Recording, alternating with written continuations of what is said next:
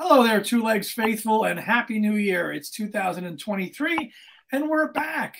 It is the first Saturday in January, and we normally don't drop a new episode on the first Saturday of every month, but we're going to do something very special to kick off the year, a new series that we're going to revisit.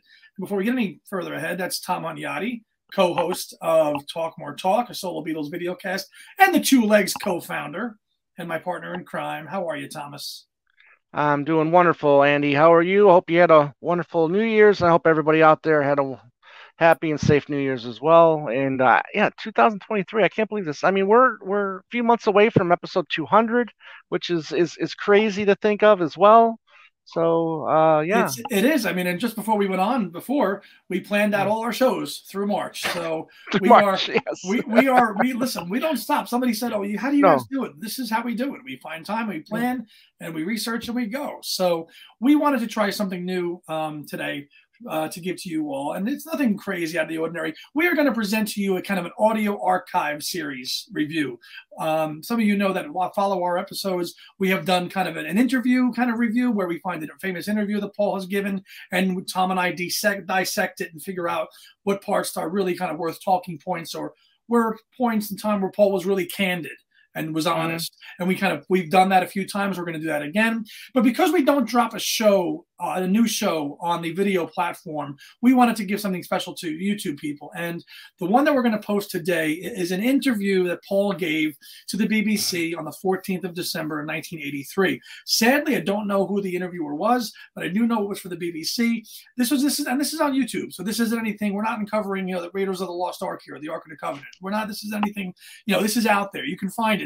We just wanted to share within our Two Legs community in case anybody didn't know it. And the reason being, Tom and I talked about it, was there are so few times, especially when we're talking about Paul's lesser known albums, where he's actually in the moment discussing the tracks right. when they were fresh and when they were new. Yeah, you can hear him talk about Band on the Run and Ram and stuff like that. But stuff like the album that we're going to talk about, that we're going to play the interview today, Pipes of Peace from 1983. This is an interview from when the album was pretty much brand new. The album comes out in October of 83. This is an interview from the 14th of December. And it's about 57 minutes long, and it has the music included. And it's Paul speaking really kind of frankly and openly and honestly about songs like The Other Me, and Average Person, and Keep Undercover, and The Man. Right.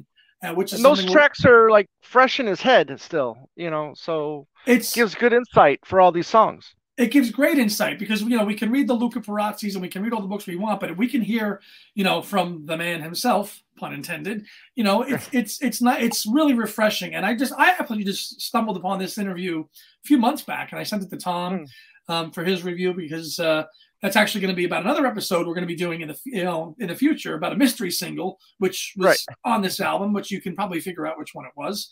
But that's going to be something else we're doing. It's kind of how I stumbled upon this thing. So the first Saturday of every month, we're going to present another audio interview and kind of intro it and just drop it on our YouTube channel.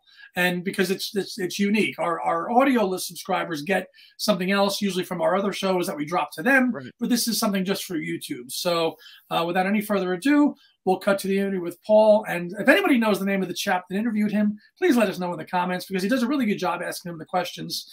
And they were fresh, as Tom said, they were fresh and they were new, which is why the perspective like that is so important to look at when you're looking at McCartney's history, because things like this are like nuggets, because you don't see them that often in his timeline, where you can actually get him in the moment talking about it. Even when Pipes of Peace came out in the archive collection in 2015, it was a little light in terms of the songs, like him talking about the songs. Do you remember? Right. Yeah. Well, in Egypt Station, he did, like little snippets of the songs, just talking about the songs and stuff like that. But it's this is the, like you said, the timeline, the freshness of the interview, and this point in time period in 83, he was more candid than he is now. He wasn't afraid to let little things slip here and there that maybe he shouldn't have slipped. But then again, this is the kind of stuff that us as fans, this is the minutia that we really want. We're going towards, and it's what's even scary is that Pipes of Peace is going to be 40 years old this year. Yeah, exactly. That's scary. That's a scary thought right there. those of you that know us, it's an album I feel very strongly about. I think it's probably it's one of my favorite ones of his.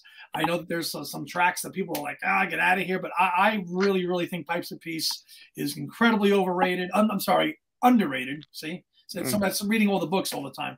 I think it's incredibly underrated. I do. I enjoy Average Person. I enjoy those songs. Tom, what's your quick take on Pipes of Peace?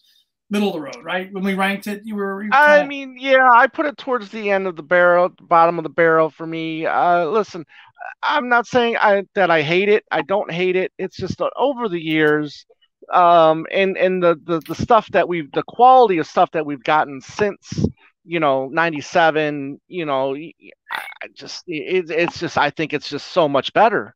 And it is, but I kind of look at these things. I try not to compare this, even though we've ranked them. We've ranked everything. I try to kind of keep things with the time period. So, like for like that '80s period, I think it's one of his best albums in the '80s. I'm not going to rank it. I'm not going to rank it ahead of Egypt Station or Flaming Pie, because clearly those albums are better than Pipes of Peace. They just are. But if I'm looking at it in a 1980s kind of time frame, I think it's easily one of his best albums of the 1980s. Oh, sure. Okay. I mean, my opinion. I don't know. Okay, yeah, that's fine. And you're obviously you're do it. I mean, that's one of the things I love about you too, as a man. You don't shy away from your opinions. I mean, obviously, I don't think a lot of people are going to agree with you about it. But you know what? I have seen people on Facebook, talk very glowingly of Pipes of Peace. It does have its fans. Absolutely. Sure. Well, there's an article that I was looking at when I was researching this. Guy that interviewed him for the archive in 2015. The guy who interviewed him told him, like, Pipes of Peace is my favorite album of all time of his. And he says that to him in the interview. It's like the guy pulling up to Paul in the 70s, or with the little Volkswagen bus, waving the wildlife. It's the best thing, yeah. Hey, man, I'm going up in the mountains and I'm taking this thing with me, man. It's the best thing you've ever made. Yeah. So I think that if you haven't heard this interview, and I want to give credit to the original uploader. The original uploader is a guy by the name of Winkler Films. So this is something that he found, obviously. So maybe he had it. So credit to him as well, because it was his post originally. And without any further ado, we're going to give you the BBC interview from December of '83, where Paul chews the fat on Pipes of Peace and the track surrounding it. We hope you enjoy this. We're going to do something new the first Saturday of every month. We'll pull another interview from another period in time and post it. And until then, we're going to be recording our shows, and we'll have new shows for you a week from today. So rock on, rock on, everybody. You are a success. You are a star. So why the amount of energy that you put into it? I actually enjoy it, If I didn't have to do it, I think I'd try and do it as a hobby. Just because I really do like doing it. It actually seems strange to me why anyone would think I wouldn't like doing it. Yeah, but you also involve yourself with all the peripheral activities, like people like me coming down, doing television programs, doing what they call promotion, which is hard work, gets away from the real business, which is music, and yet you're prepared to do it. Well, I could have you chucked out. That's the point. No, I don't mind it, really. I mean, it's like, I suppose you get to like the whole flavour of the whole thing. And I never really hated doing interviews too much. And I suppose, if you're in the thing of sort of trying to flog vinyl, to put it bluntly or crudely, which is sort of what the whole thing's roughly about. Let me ask you about flogging vinyl. That isn't money, though. It can't be money. It's hit, isn't it? Pardon? It's the word hit, isn't it? I don't know what it is, actually. I just do like to do it. If I didn't do it, I'd have to think of something else to do. It's what I do, I suppose it's like you. You wake up in the morning, you think, what am I going to do today? Oh, I'll go down and be a DJ for the BBC, and then I'll go and open a fair or two, and, you do what you do. And if it was possible for you tomorrow not to do it, I'm not sure whether you'd change. Everyone thinks, I think when you win the Pools War, I'll wait till I tell the boss what to do, But I don't have those kind of problems. So I do like it, actually. I just like doing it. I think it's more magic than shifting vinyl. That's not really how I see it. But something about it I like. Let's talk about the album. Take us through track by track. Say Say Say is the second track on side one. And that started out when Michael Jackson gave me a ring on the telephone, and he said he'd like to make some hits. So I thought, well, that sounds keen, you know, he sounds positive. And I'd never met him, but I loved his singing and his dancing. And I'd seen him on telly and stuff, so I was keen to meet him anyway. So he came over to England, he was coming over, so I said, let's get together and that.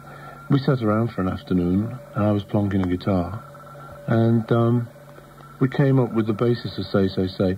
He went back to his hotel and wrote a lot of words for it, and then we sort of thrashed the whole thing together.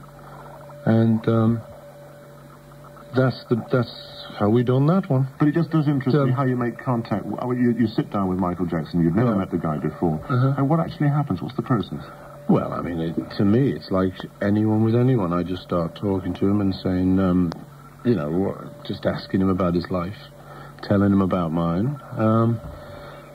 Sit down and sort of just, I don't know, you just ad-lib it, you know, just start talking about stuff. I can't think of any specific thing you do, you know, you don't, right, sit down there, Michael, now we're going to communicate. Look at this now, son. You know, it's not going. I just get out a guitar and we just sit around, you know. I think we know we're both not going to really say much. But it's not so much about talking, actually. It's about letting ideas come to you. I mean, he's one of the most laid-back, most relaxed people you'll ever meet. But the thing is, interviews do make him uncomfortable. You know, I sort of said to him, why don't you do interviews, mate? He said, I don't feel comfortable. How's that for a Michael Jackson impression? Very good. No, but he's... and I can go for that. I mean, I know exactly what he means. I've done it all these years.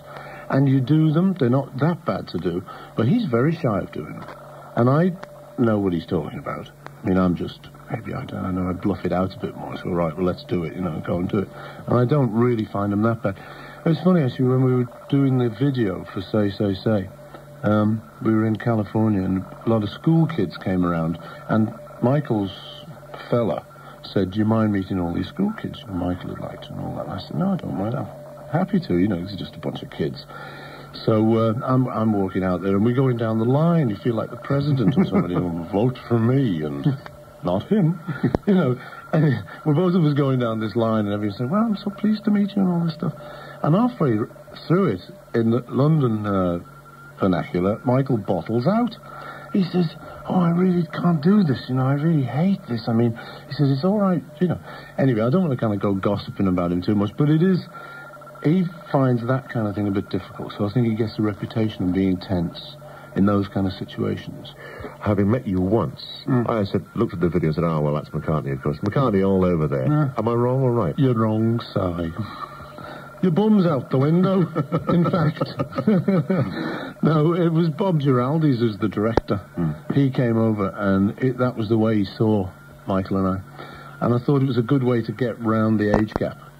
The age gap? Yeah, well, I'm twice his age, aren't I, nearly? I mean, he's like 23. But that never occurred to anybody, I don't think. No, because it was done well. If it hadn't have been done well, it might have. And, you know, I think that was one of the good things about it, though I was a kind of elder brother figure, which is how I feel to him anyway. I mean, I treat him a bit like that, and we have a laugh and stuff. But it's not deadly serious. We actually have a great time together. A lot of care and attention put into that, and presumably a lot of time as well. It was 3 very big, hectic days, yeah. But it was one of those, you know, up early and then just work all day, ridiculously. But working with Mike, he's so talented that when we have to do a thing, you don't have to think about his bit, and he's doing it, and it's all good. And you've got to work to keep up with him, you know.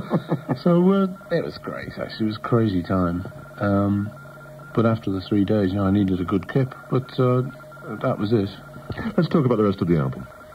The Other Me is a track I say stuff that obviously that I think, you know, stuff that isn't just completely made up from the imagination. Will generally be something that's been running through my mind, and one of the themes that I sometimes think about is the other me that can be a bit better than I normally am. You know, in what way?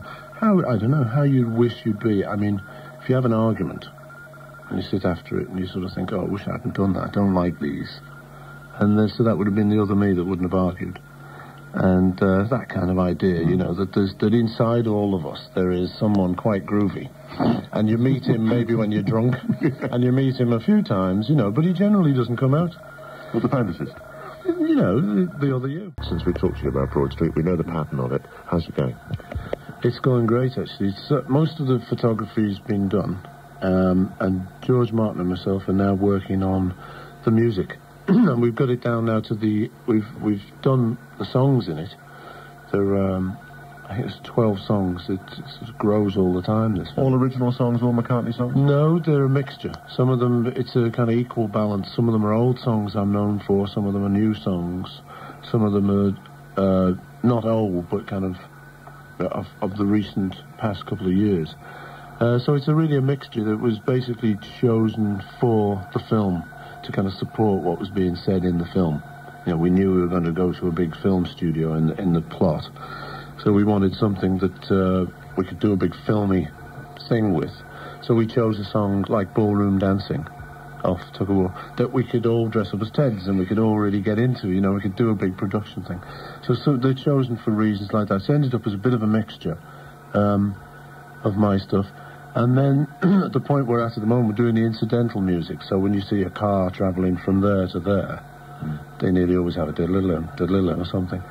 And that's very interesting to do, because we're just making that up to picture, something I've never done before. So it's great. It's good fun doing it, and it should be finished pretty soon. And the cinemas in this country? Yeah, for the cinema. Tracy Ullman was talking about it, and she said she didn't understand a word of it, but as far as she could gather, it was one long chase with a lot of fun inside. Well, what happened was, the producer, bless his little cotton socks, decided in his great wisdom that he wouldn't give people scripts. And that he just would give them their little bit, and, you know, and Tracy's thing can be, you can take it, and it still makes sense outside the thing. So a lot of the people in the film still don't know what the film's about. You know, they know what their bit's about, but they weren't there for all the rest of the filming. So they're all wandering around saying, well, I know what this is about. Oh, I see that, you know. And it's being glued together now at the moment, and it makes sense the more you see of it. I say, Tracy hasn't actually seen most of it. She's going to be surprised. For release when, Paul? I think summer 84. If we're all still here. Okay, let's get back to the album. Keep Undercover. Keep Undercover was the first track we did when we were doing Tug of War sessions, and it was going to go on that album, but it didn't fit, and it wasn't finished at the time. It didn't fit? It didn't fit in with the mood of the album. It seemed lighter, which fits more in with this mood, which is more poppier, I think. The criticism in the States has almost invariably been exactly that. It's pop, not what we expect. Well, of course, you know, really it's blues delta, but what do they know? Well, it just struck me. I looked at the Rolling Stone review, which I thought was the most absurd thing I've ever read in my life. I don't know, you know, you can't expect good reviews anymore. There was a time when you could sort of bring something out and someone would say, this is quite good, I'm not that keen on this, I think you should do this, but, you know, there's something good about it. But I suppose nowadays that people like the Stones and people who are established like that, the first thing a journalist's almost got to say is, well, let's get this straight, it's rubbish, and they're old men and it's old hat. But I detect a bit of a change of mood, actually, because over the years, one of the things I thought that was crazy about this thing, I mean, I think the newspapers were nice for a while. I don't know if you remember that. A long time ago. And then they got really sour, and they were kind of against everything, against Rod Stewart and me and people who were sort of established. And I think in some cases, I think obviously, like, it was quite right. There were a lot of cobwebs needed wiping away. I think so. After the 60s, there had been a lot of kind of, you know, cobwebs, I think. So I think some of it was good. A lot of it had to be shocking and had to really be something other than what had gone down. So peace and love did go out the window, and it was like war and hate, kind of, or, you know, you knife yourself for a laugh time. And which I don't think a lot of people could get with, but it needed to happen. And I think during that period, the musical press, a lot of them, thought they were that too, and decided to be real heavy, man. And you know, some of them I actually knew who weren't heavy at all. They were funny little journalists. I mean, you know, okay, so maybe he knows something and stuff, but he didn't know that much. And in this particular case, I thought that what was happening was they were slagging off the people, and all the people, as you say, it would hurt them. So it was only repressing them. It was just like teachers slapping you and repression. That's really what it was to some degree, I think. And I think you found a lot of the older guys who were quite willing to kind of keep going and love their music, because they did love it. They're getting slagged off so much, it was like, oh God, who wants this? And I know a lot of people were turned off the thing, but I think that what's happened is that a lot of public were turned off with that attitude too. I've found in the last few years a lot of people say, I don't read the musicals anymore. That's just right. Don't do it, man. You know, just I've given them up. And I think you're finding now with some of the other publications that are coming in, where it's like a decent picture of your star hero and something vaguely nice about him, and some facts and figures and the words of his song, which is really what fans, I think, sort of want. I don't think they want to hear. I think what's happening is the sales are coming back for those. So these slaggers off have realised they're talking themselves out of a job, which isn't too clever, whichever way they look at it. I wrote what seemed to me just a kind of little tune that was very, very simple. And sometimes when you get tunes like that, you worry about them. You think it's just too simple. It must be another song, or maybe it's just too simple to just sit there. But with So Bad, I liked it, you know, and I don't want to go on just saying how I like all my own stuff and that, but this particular tune, you know, it struck me as being a nice, simple tune. And main memory for me on it is the reason why it says Boy, I Love You So Bad is that I used to sing Girl, I Love You So Bad, and what happened was my son, who's 6, was feeling a bit left out, you know, and I could sort of see this, so I had to work in Boy, I Love You So Bad too. Let me ask you just about your family, because you've got the situation now where your kids are alive and kicking in every single way. How do they regard Dad, and how do they relate Dad in terms of their friends? Because there must be all that problem. I think I'm always very aware of that, because I know what it was like at school, you know, and even if anyone's dad was a policeman, you know, they got kicked about. But my kids, they seem to kind of like to support me. Now, you know, I don't know how much of that's real, whatever, but I'll believe as much of it as as they'll let me believe. I was just thinking, you were on Noel Edmonds the other week. Yeah. I mean, do they sit and watch you and say, oh, God, why did you say that? No, they're not. That's what I mean. Strangely enough, you know, they don't. They say, that was great, Dad, and Mum looked great, and it was good and all that. They're very supportive, actually.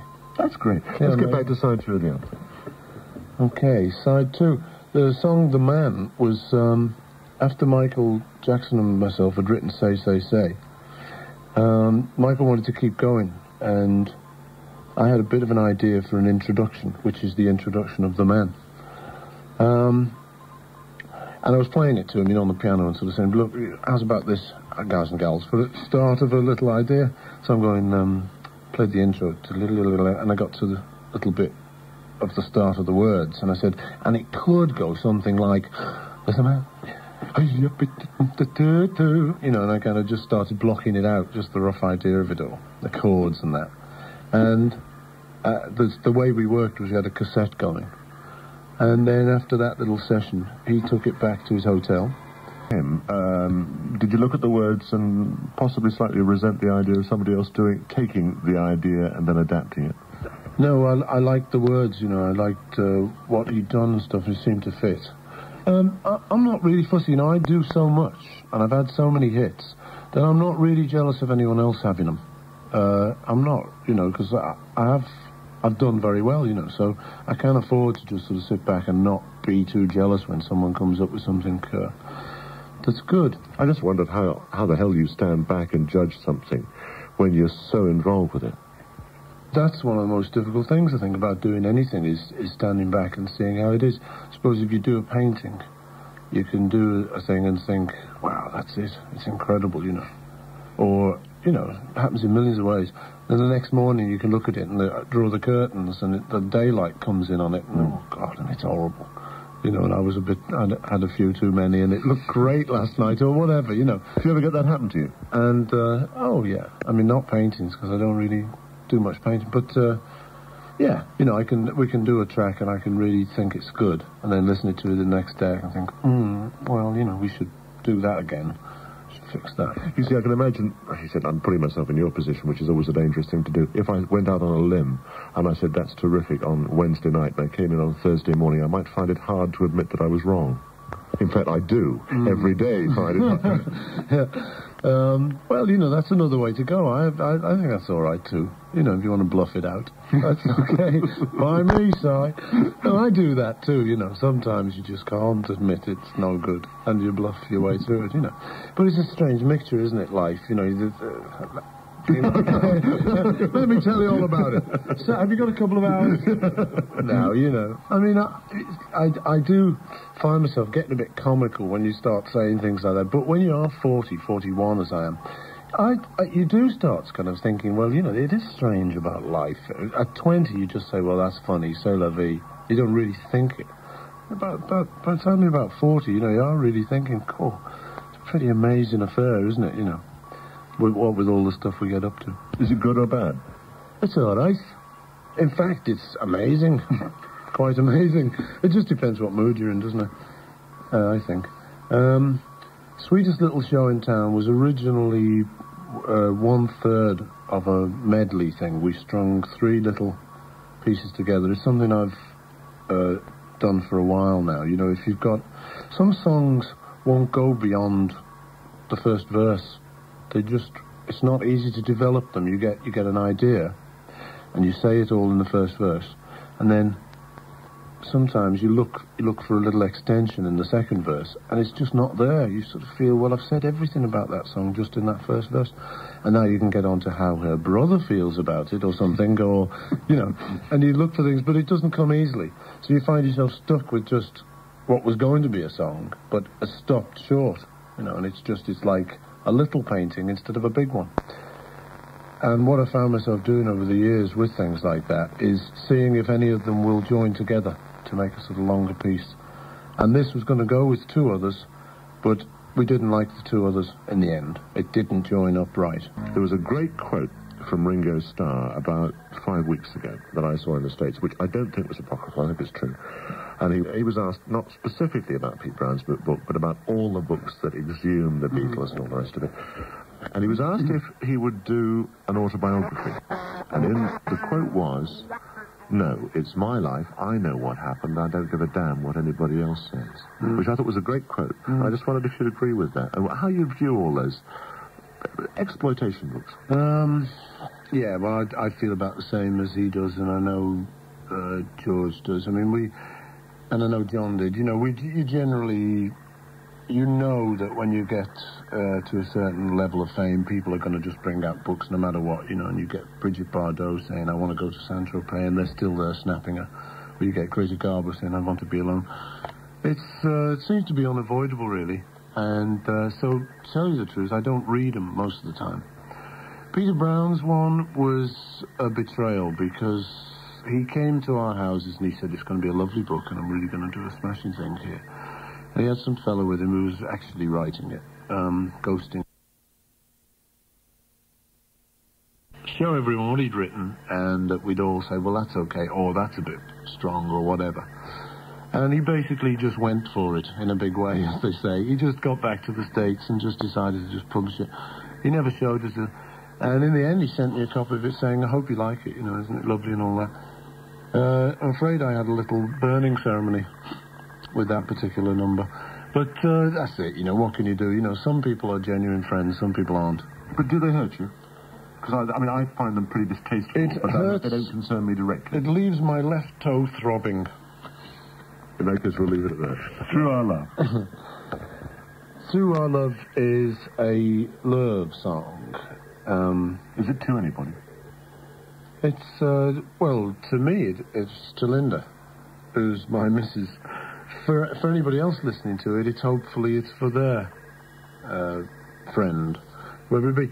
In my mind, it's a good one for, like, newly marrieds. If you're going to get behind marriage and not just sort of think, oops, we got married, what do we do now?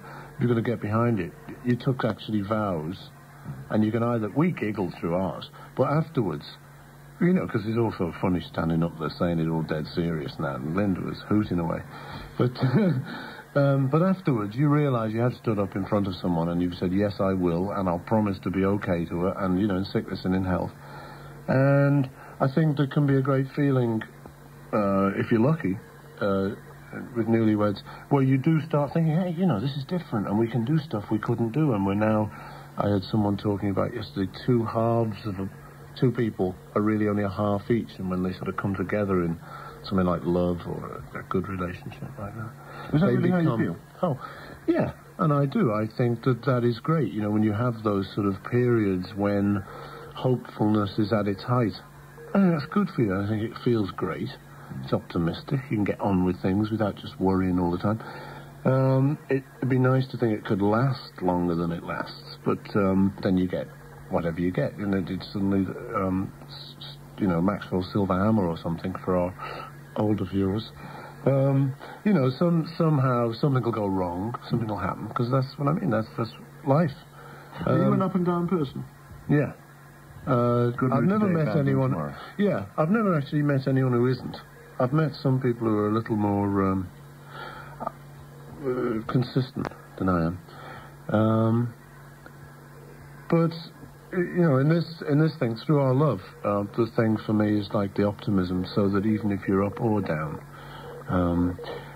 I like optimistic statements myself. Is it because you use them to cheer yourself? Yeah, I feel that this is a kind of life is something that no one knows about, even Monty Python. Right. Nobody's got it down. The Pope, from the Pope to the lowliest vicar in the thing, you might think they got stuff down, but I've discovered nobody's got it down. I've met prime ministers, presidents, the whole bit, you know, and they're all very just like us. So, generally, I think it's agreed, you know, that for most people it's up and down. You know, you got a job, you lose your job. Something's great, you win the pools, or whatever you win that's good, and then something bad happens. And I think that is why you need some kind of faith, even if it is only, it'll work out. I mean, with the Beatles, our faith used to be something will happen. Whatever happened, you know, we'd be broken down in a van up the M1, you know, and the windscreen had kicked in, so someone hit a pebble or something, we'd be crawling along trying to see the curb, you know, and you still got it. Ringo saying left a bit, and I'm pulling left, he's saying no. And he's got his hands mixed up. But all of that, you know, all the craziness going down. And we say, God, you know, what's going to happen, you know? And someone is going to say, something will happen.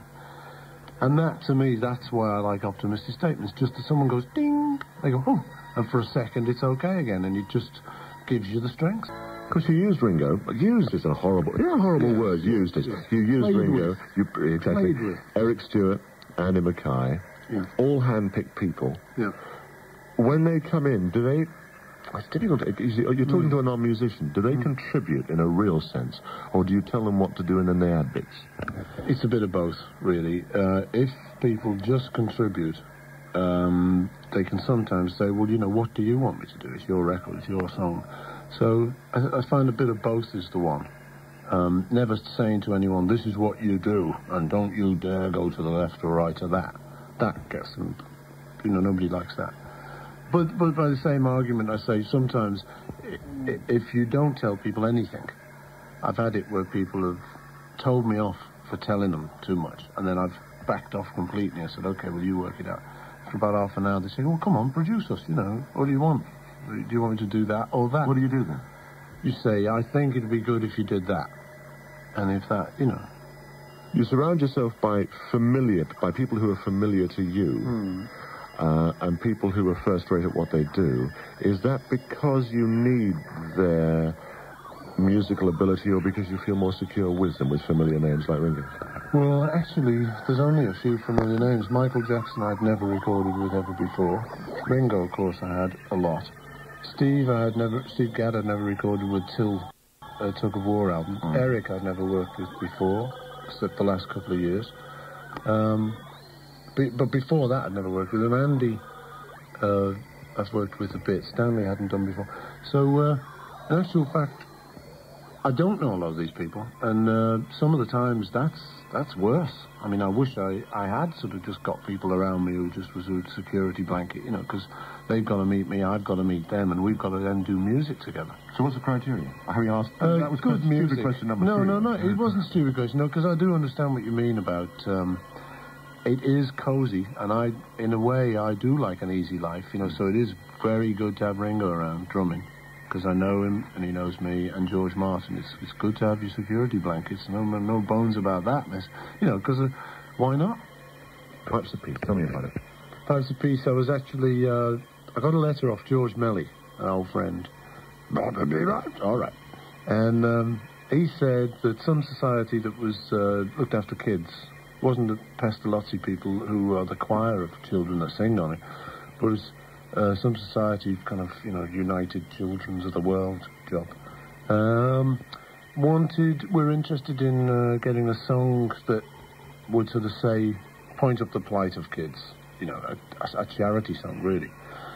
And so I plonked away for a bit and got a bit of the song, which is I'd call the verse, this first bit, in answer to George's request.